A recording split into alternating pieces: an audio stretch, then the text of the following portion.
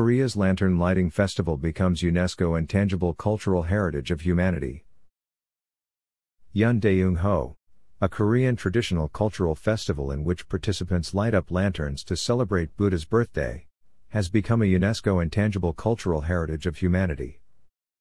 At the 15th session of the UNESCO Intergovernmental Committee for the Safeguarding of the Intangible Cultural Heritage held online on 16 December at UNESCO headquarters in Paris, France, Yeondaeung-ho was confirmed to be listed as an Intangible Cultural Heritage of Humanity.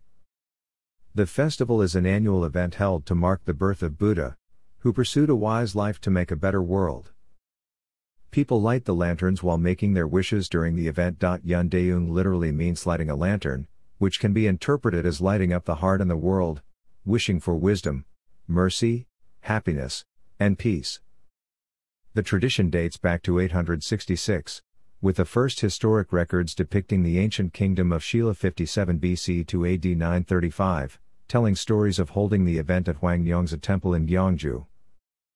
Since then, it has been a representative Korean traditional culture with 1,200 years of sharing all the joys and sorrows with the Korean people through the unified Shilla, Goryeo, and Joseon dynasties.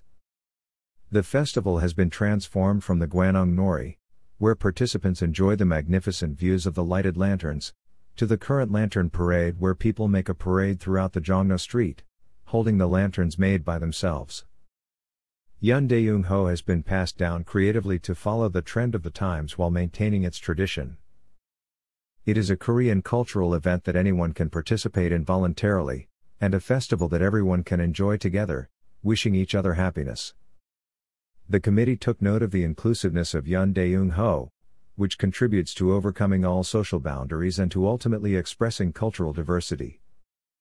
The committee also noted that the Lantern Lighting Festival plays the role of sharing pleasure and, in times of difficulties, of enhancing social cohesion.